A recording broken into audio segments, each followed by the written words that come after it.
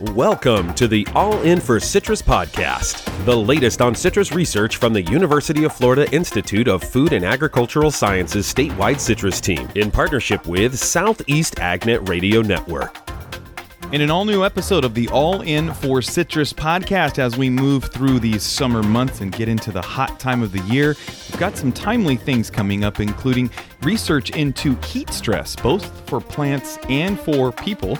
And we also have several events coming up, the biggest being Citrus Expo. And that's where we're going to start today's podcast with Dr. Michael Rogers. Dr. Rogers, Expo's moving right along. I know we talked about some of the updates in the last episode, but we're going to talk today about the seminar. We've got that lined out. Looking pretty good on the seminar? Yes, I think we have got everything ready to go. All of our speakers have been working on their presentations, and before we know it, Expo is going to be right around the corner. It's going to be here on us, and we're looking forward to another great seminar series this year at the Citrus Expo in Fort Myers. So it's going to be one full day of citrus seminars. Is that correct? Yes. On the first day of Expo, our citrus seminars will start, our educational session will start at 9 a.m. and we'll end about 4:45 that day. There is obviously a break for lunch in there in between, but it's a full day of seminars with important timely topics for growers. And also those growers, folks who need to get those CEUs or CCAs, those will also be available as well. Very good. That's Wednesday, August 18th. The Citrus Expo is the 18th and 19th. That first day, August 18th, that is the Citrus Seminars. Let's talk about some of the seminars on the lineup, but you guys always do a great job with the education that's available at Citrus Expo. We'll kind of break these down into three categories. The first being pathology. What are we looking on the pathology side? Well, actually, we're going to start off, believe it or not talking about HLB, but some of the other pathology issues that are still a problem. Growers, we've always been focused on HLB for the past, longer than we want to admit, but there are other problems out there. And so we've got topics that'll be covered this year, including important and timely updates on citrus black spot by Dr. Megan Dudney. We've got work on Phytophthora, Dr. Johnson, who everybody knows. We'll be talking about two different species of Phytophthora that are out there, and people don't always realize that those two species of Phytophthora that affect citrus trees aren't the same, and they need different levels of management intensity. So he's going to really break that down for growers and explain the differences biologically between those two species of Phytophthora, what the differences are, how to identify that, and what you should be doing to manage those based on which species of Phytophthora that you've got in your grove. We've also got a little bit of work, some updates, again, continued work on the different application methods for antibiotics or antimicrobial products. Just updates so growers know, the latest on what, maybe they can't do some of these applications right now, but what they definitely shouldn't be doing that's not working, especially when we talk about, foliar applications of antibiotics and the results that we're seeing there, how effective those are. And then also some work by one of our pathologists, Dr. Amit Levy. A lot of growers look at CT value in the plant when they run PCR on plants to see, what's the CT value for the HLB bacterium. They use that as a measure of plant health, but Dr. Levy's done some work to show that, that's really not a good measure of plant health. And believe it or not, just having a healthy canopy makes a huge difference. So he's going to talk about the research that's been done there and what growers should be looking at when you're evaluating your grove, how well it's doing, or maybe you've got some different rootstock sign combinations out in the grove and you want to make some determinations on which are doing better, which seem to be holding up better. So some of that information he's going to present will be of use to growers as they evaluate their own plantings moving forward in the field. And so that's kind of just some of the highlights of some of the plant pathology topics that will be covered, in addition to things related to HLB that include things like how you keep the trees healthy in terms of soil microbes and things like in soil health, root health. So just some of the main things we'll be focusing on with the plant pathology, both HLB and other pathogens. Yeah, a lot to cover there. There are a lot of other diseases, and you're right. Sometimes that gets buried by the elephant in the room, which is HLB. Let's go to the pests. On the entomology side of things, also, again, several different topics on this. What are some of the highlights there? Yeah, and actually, the one I want to mention, again, starting off, not talking about psyllids, which everybody thinks when we're talking about HLB, but also talk a little bit about nematodes and weevils, some of the things that we've had to deal with for a lot longer than psyllids and HLB. Dr. Larry Duncan will be talking about the use of physical barriers for both nematode and weevil management programs. So at least everybody gets a little break from psyllids for a little bit, but then of course we turn our attention to psyllids. Dr. Stalinsky will give an update on some of the latest information he has on thresholds for psyllids. Everybody wants to save money, but do a good job managing psyllids, what's needed. And so he's gonna talk about the latest research information they have on spray management decisions for psyllids. Lauren Diepenbrock will be giving us a general overview of a number of different pest issues in citrus right now, not just psyllid, but also things that will include things like the Lebbek mealybug, which some folks are dealing with, and some other pests that are out there, mites and other issues as well. And so those are some of the main insect-related pest topics that'll be covered at Expo this year. Very good. And then you guys also have several horticulturally focused ones, and then an economics one too, right? Right. Yeah.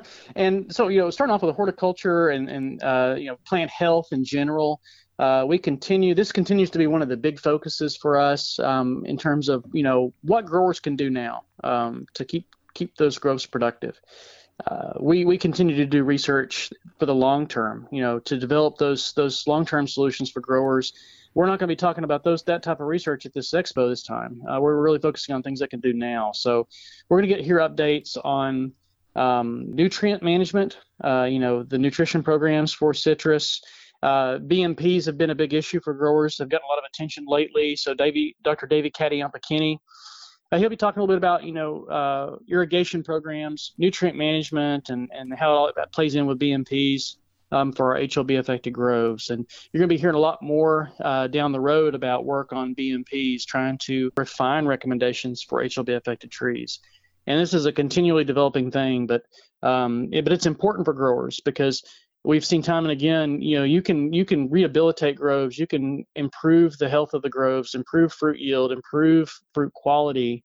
Maybe not where we were 20 years ago, but definitely a big improvement from what it would be if we didn't manage our nutrients right. So that's an important one.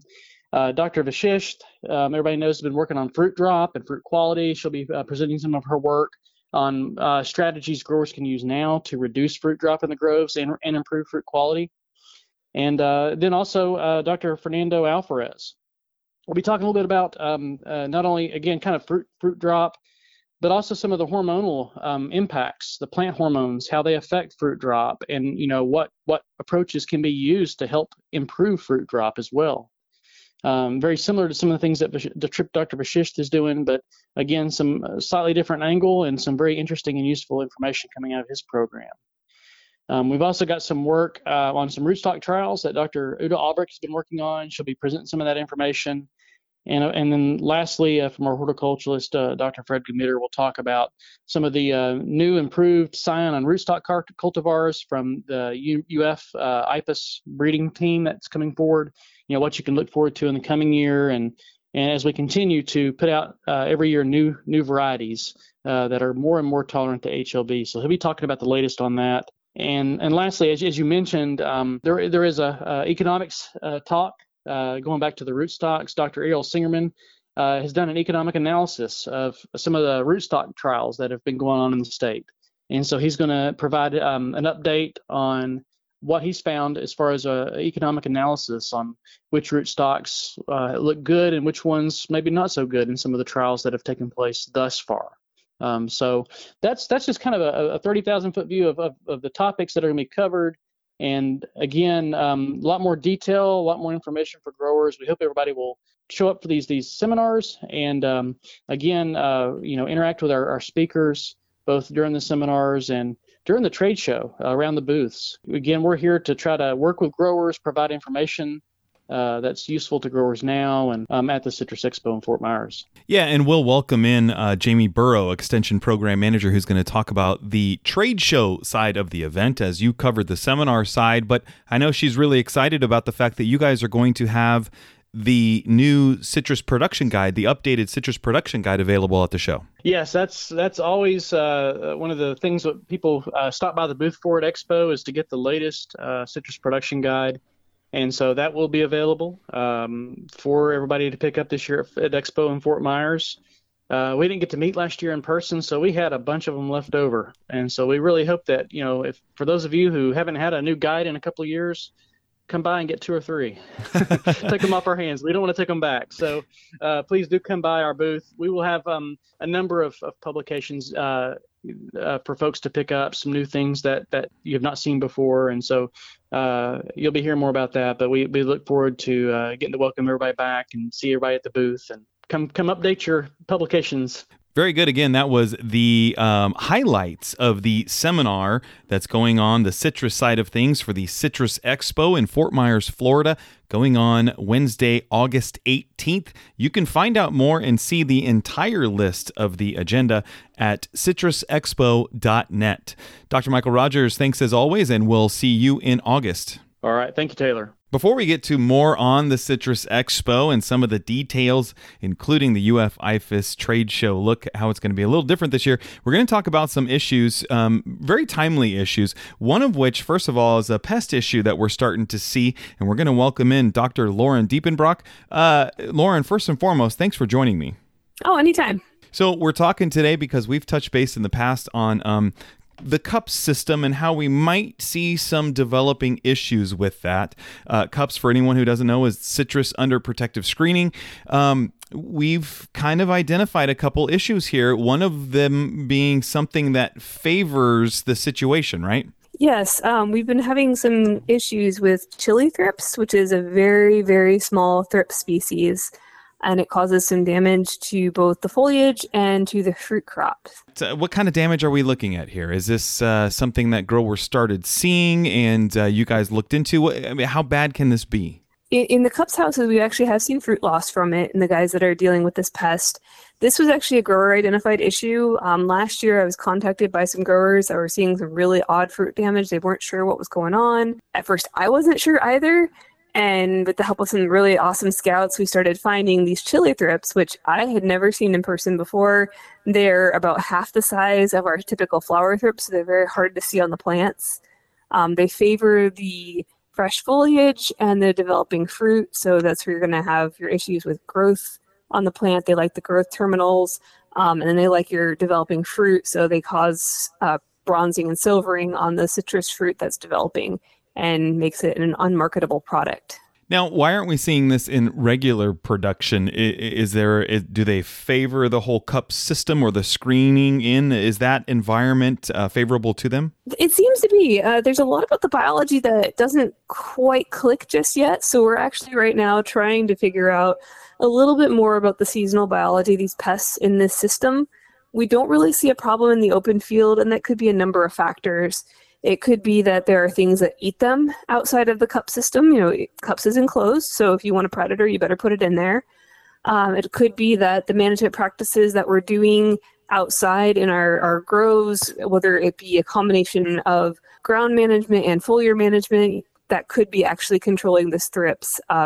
It is a foliar feeder, it is a fruit feeder, but we also don't quite understand the biology in this system. In other systems, other production systems, this thrips pupates in the soil, and in some it pupates on the plant. So we don't know if maybe even the herbicide management on the ground might be helping reduce some of the survival if they're out in the field as well. Yeah, it's very interesting. I guess the dumb question is, how does it get in there? Is it small enough that it can get through the screening? It is ridiculously small. A regular flower thrips can get through the screening if it really wants to. It's a little more effort, I think. But these are about 3 millimeters in length, and they're very, very slim. So they could shoot right through that 40 mesh and go to town.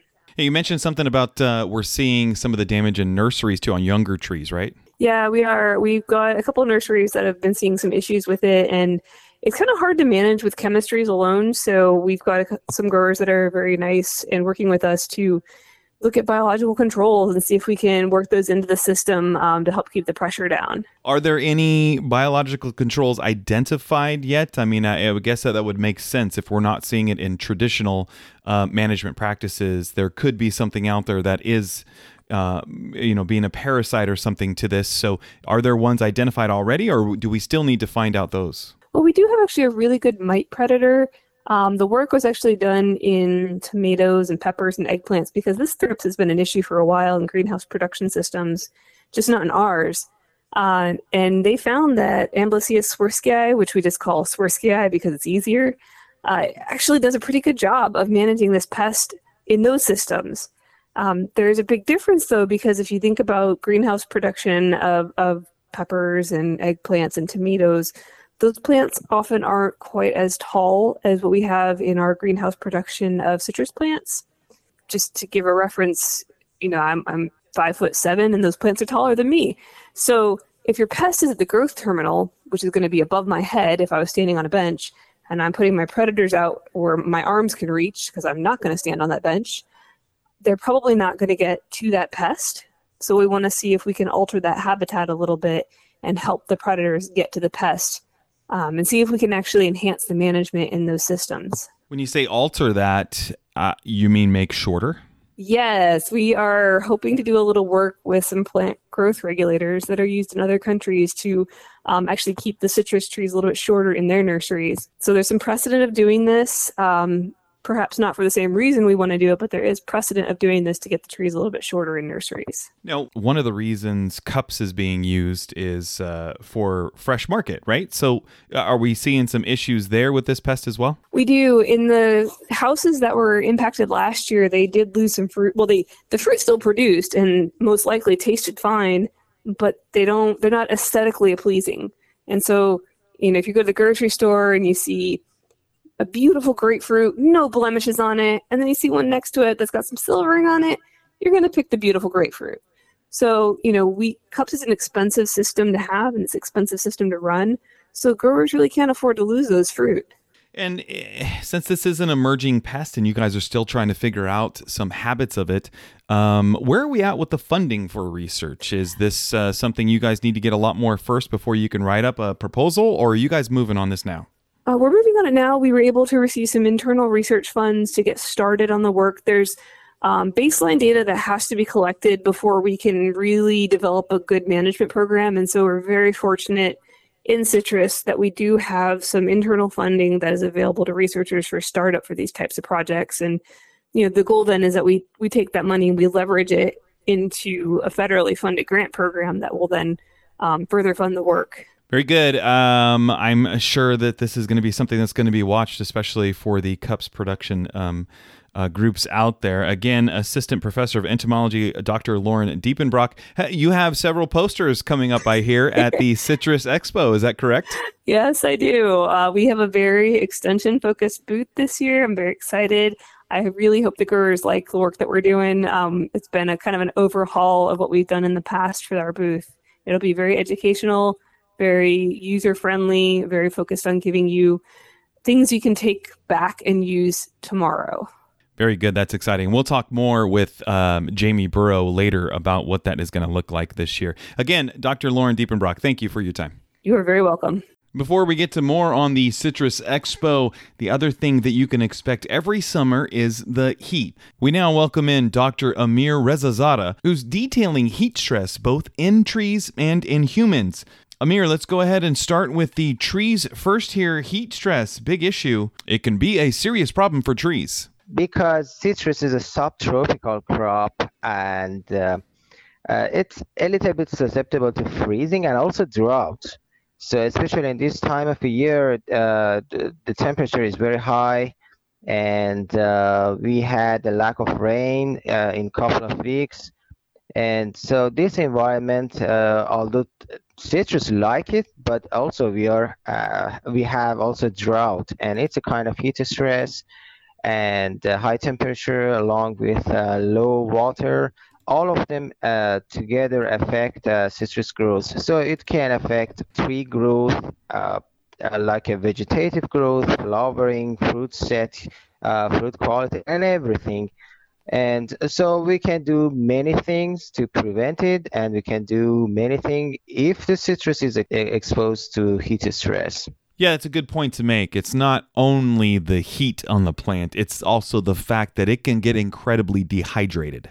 Yes, correct. Yeah, usually the heat stress is coming with the drought or lack of water. Let's talk about signs of heat stress on trees. I think most growers know their trees and know what they look like, but I think sometimes you can get a little complacent and not understand it totally that it's happening. So let's talk about the signs of heat stress on trees. Well, in general, there are early signs of heat stress on trees or fruit trees that help growers to lessen the heat damage. They're including leaves turn yellow. If the growers see the fruit tree leaves curling inside, and also the green leaves start falling off the trees, or they turn to yellow color, and also, if, for example, for citrus trees, we have fruit on the trees. So if the fruit drop occurs, all of them are the signs of a heat stress or drought together. But the major signs of heat stress is leaves. You can see on the leaves turning yellow and also curling to the inside. So pay attention to those leaves, and we'll talk about what to do if we do see significant stress out there. But first of all, how can we avoid getting there at all? What can we do to protect the trees from heat stress? Well, one of the strategies that help trees to tolerate midday high temperature is to water trees early in the morning to reduce evaporation loss. You know, the major high temperature during the day is in the probably in the 12 or noon. So it's better to start irrigation in the morning. For example, in summertime, newly planted trees should be watered more frequently than the old trees because they haven't developed the root system. So you need to water the trees, young trees, more than the mature trees.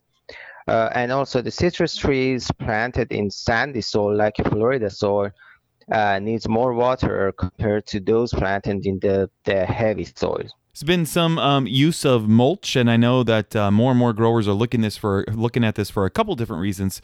But mulch can help here too, right? Can retain some of that so it doesn't evapotranspirate. Yeah, it's a good point. Yeah, obviously in this hot weather, using mulch around the base of the trees helps to retain soil moisture, and this is especially important for young trees whose root system is established around the soil surface. So using mulch can help to keep water on this soil surface. And keep in mind that mulch should be spread in a 2 to 3 foot diameter around the tree, especially if the tree is young. And also, it's important to leave a space between the tree's trunk and the mulch to prevent some fungal disease. That's a good point. It's also, you mentioned in this article that I'm reading that it makes sense that a healthy tree can handle anything better, but especially here, you could get some nutrient deficiency here, right? That will kind of make this worse. Yeah, sure. Yeah, you're right. If the growers see the nutrition deficiency on the trees, obviously these kind of trees are more susceptible to heat stress and the drought stress. And we usually recommend to have a consistent fertilization plan for trees during the whole year, especially in the summertime, and also frequent watering for these kind of trees. So what if trees are stressed? They have reached that point. It happens. They can become this way. They've become heat stressed. They are not doing well, and we need to take care of them. What do growers need to do immediately? I'm assuming it involves irrigation. Yeah. In this case, start irrigation as soon as possible. First of all, I usually recommend that citrus grower or fruit growers, if they are working in a large scale, it means that if they are commercial growers, use moisture sensors. So we are human and we have some kind of error. But this kind of moisture sensor can, detect drought, and also another thermometer. You can just connect them to the system to the hub system. All of them can collect the data and start irrigation as soon as the drought and heat stress starts. So as we discussed before, make sure to water young trees consistently if they are exposed to the heat or high temperature. And also, it's very important to know that some effects of heat stress may last longer, but some of them may appear sooner or later. But it's highly recommended to provide, more water for young trees and also the trees that have some deficiency. You can use those monitors to help you ward off getting to that point of no return, right? Right. Well, very good. The trees aren't the only thing we're worried about here. Labor is an issue, and it's getting, labor is getting more and more thin, and it's an issue, and it's starting to cost more. And so we don't want to lose labor when we do. Heat stress in humans is a big deal. There's a couple different phases, and they go as it gets worse. You've got heat stress, then you've got heat exhaustion, and then ultimately heat stroke. All of those can be very serious. We'll kind of go through the steps here because you looked at this a little bit too, but preventing heat stress in humans, you got some very simple tips here that I think all of our HR departments have talked about too. Very simple steps to ward off heat stress. As you said, heat stress can show up as different symptoms. As you said, we have heat exhaustion, heat cramps, heat rash, and eventually, I hope it not happen, heat stroke. That is the last step of the heat stress for workers. All of them have different signs, but in general, it happens when the worker is under the high temperature and working in a hot environment. And first of all, we just recommend the workers to have enough water when they are working, and if they predict that the temperature is very high, just stop working. And usually we recommend to stop working during the midday if the temperature is very high. And if heat stress happens, if it's just a heat rash or if it's just a heat exhaustion, probably the worker can move to a cooler environment and maybe remove unnecessary clothing, including socks and shoes. But if something severe happens, like a heat stroke, and in that condition, the body cannot, control the temperature, and so in that case, the body temperature rise rapidly to 106 Fahrenheit or even higher in 10 to 15 minutes, and the sweating mechanism fails. And so in that case, if it happens, the worker's colleagues better to help the worker and move the worker to the cooler area. Again, just remove the unnecessary clothes, and the symptoms are severe, just call 911 immediately, because in that case, the worker needs, the emergency medical care. Yeah, and let's talk about the difference, because the next step is a little bit more extreme than that. But signs and symptoms of heat exhaustion, as you mentioned, you've got rash, heavy sweating, headache, weakness, decreased urine output, dizziness, elevated body temperature. But those can all take a step further for heat stroke. And one of the ones in that is dry skin, right? When you stop sweating. Yeah. Unfortunately, when the temperature is going up and workers work under that situation, the body temperature can rise higher, and in that situation, the sweating mechanism fails. The skin can dry, and so consequently, the body is unable to cool down. Unfortunately, heat stroke can result in coma or death in severe cases. So that's why if the colleagues see the workers have these kind of symptoms like a seizure or hot and dry skin, just call 911 immediately. And before 911 get to that point, it's better to move that person inside in a cooler environment. definitely good information there to avoid some potential issues as we move through the hot months here. Again, IFAS's Amir Rezazadeh, thank you for your time. Thank you so much. I just want to mention the last point that for workers and handler, we have training as a WPS worker or ag worker safety training.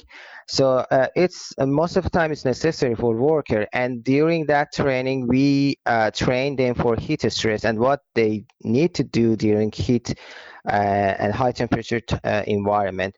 So it's better to be trained and prevent these kind of symptoms and not just wait this happens and just think about what they're going to do. And we're going to conclude today's show with those changes to the IFAS booth at the trade show of the Citrus Expo, August 18th and 19th at the Lee Civic Center in Fort Myers, Florida. And joining me now is IFAS Extension Program Manager Jamie Burrow. Jamie, you were on the last episode with us talking about some of the programs you guys are working on, especially with Tripty on that nutritional box program. But today we're talking about something kind of fun.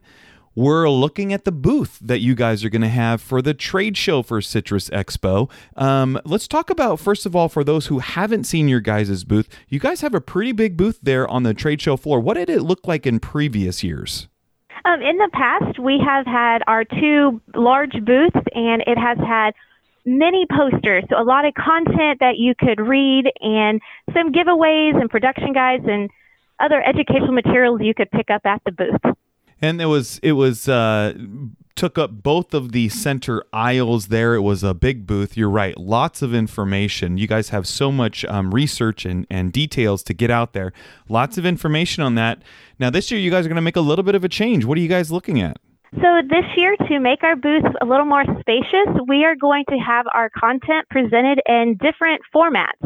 We are still going to have our printed posters, but we're also going to have some of our content in a digital format. So taking that content and making it into 3-minute or less videos that you can watch while you're there at the booth.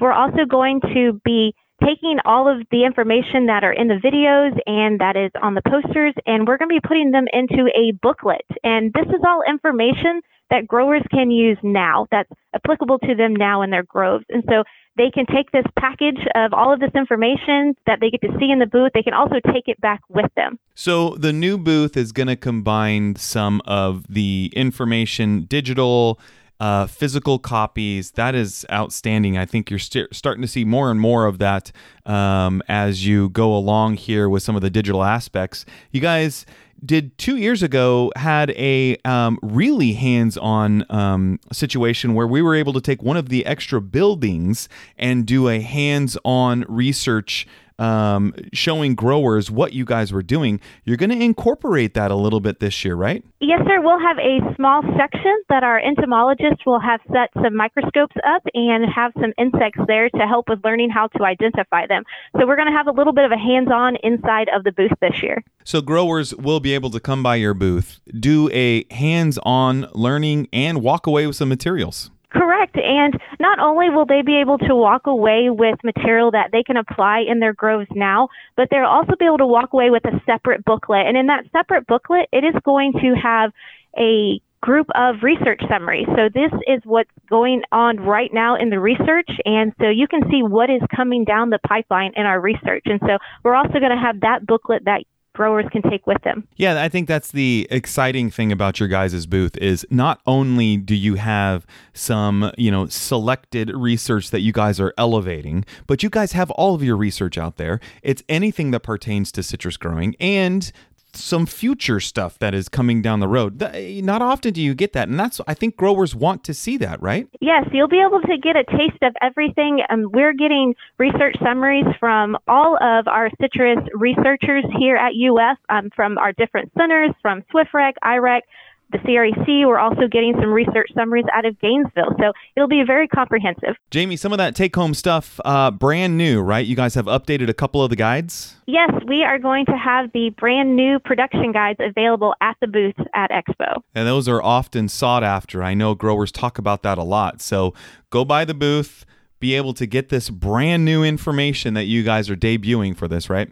Correct. Yes. Come by and visit us. We look forward to seeing everyone. It's been a while, so we're really looking forward to seeing everyone. Very good. Again, Jamie Burrow, Extension Program Manager for IFAS, talking about the new and improved booth that will be at the Citrus Expo, August 18th and 19th at the Lee Civic Center in Fort Myers, Florida. Jamie, we are excited to see you guys there, and thank you for the update. You're welcome.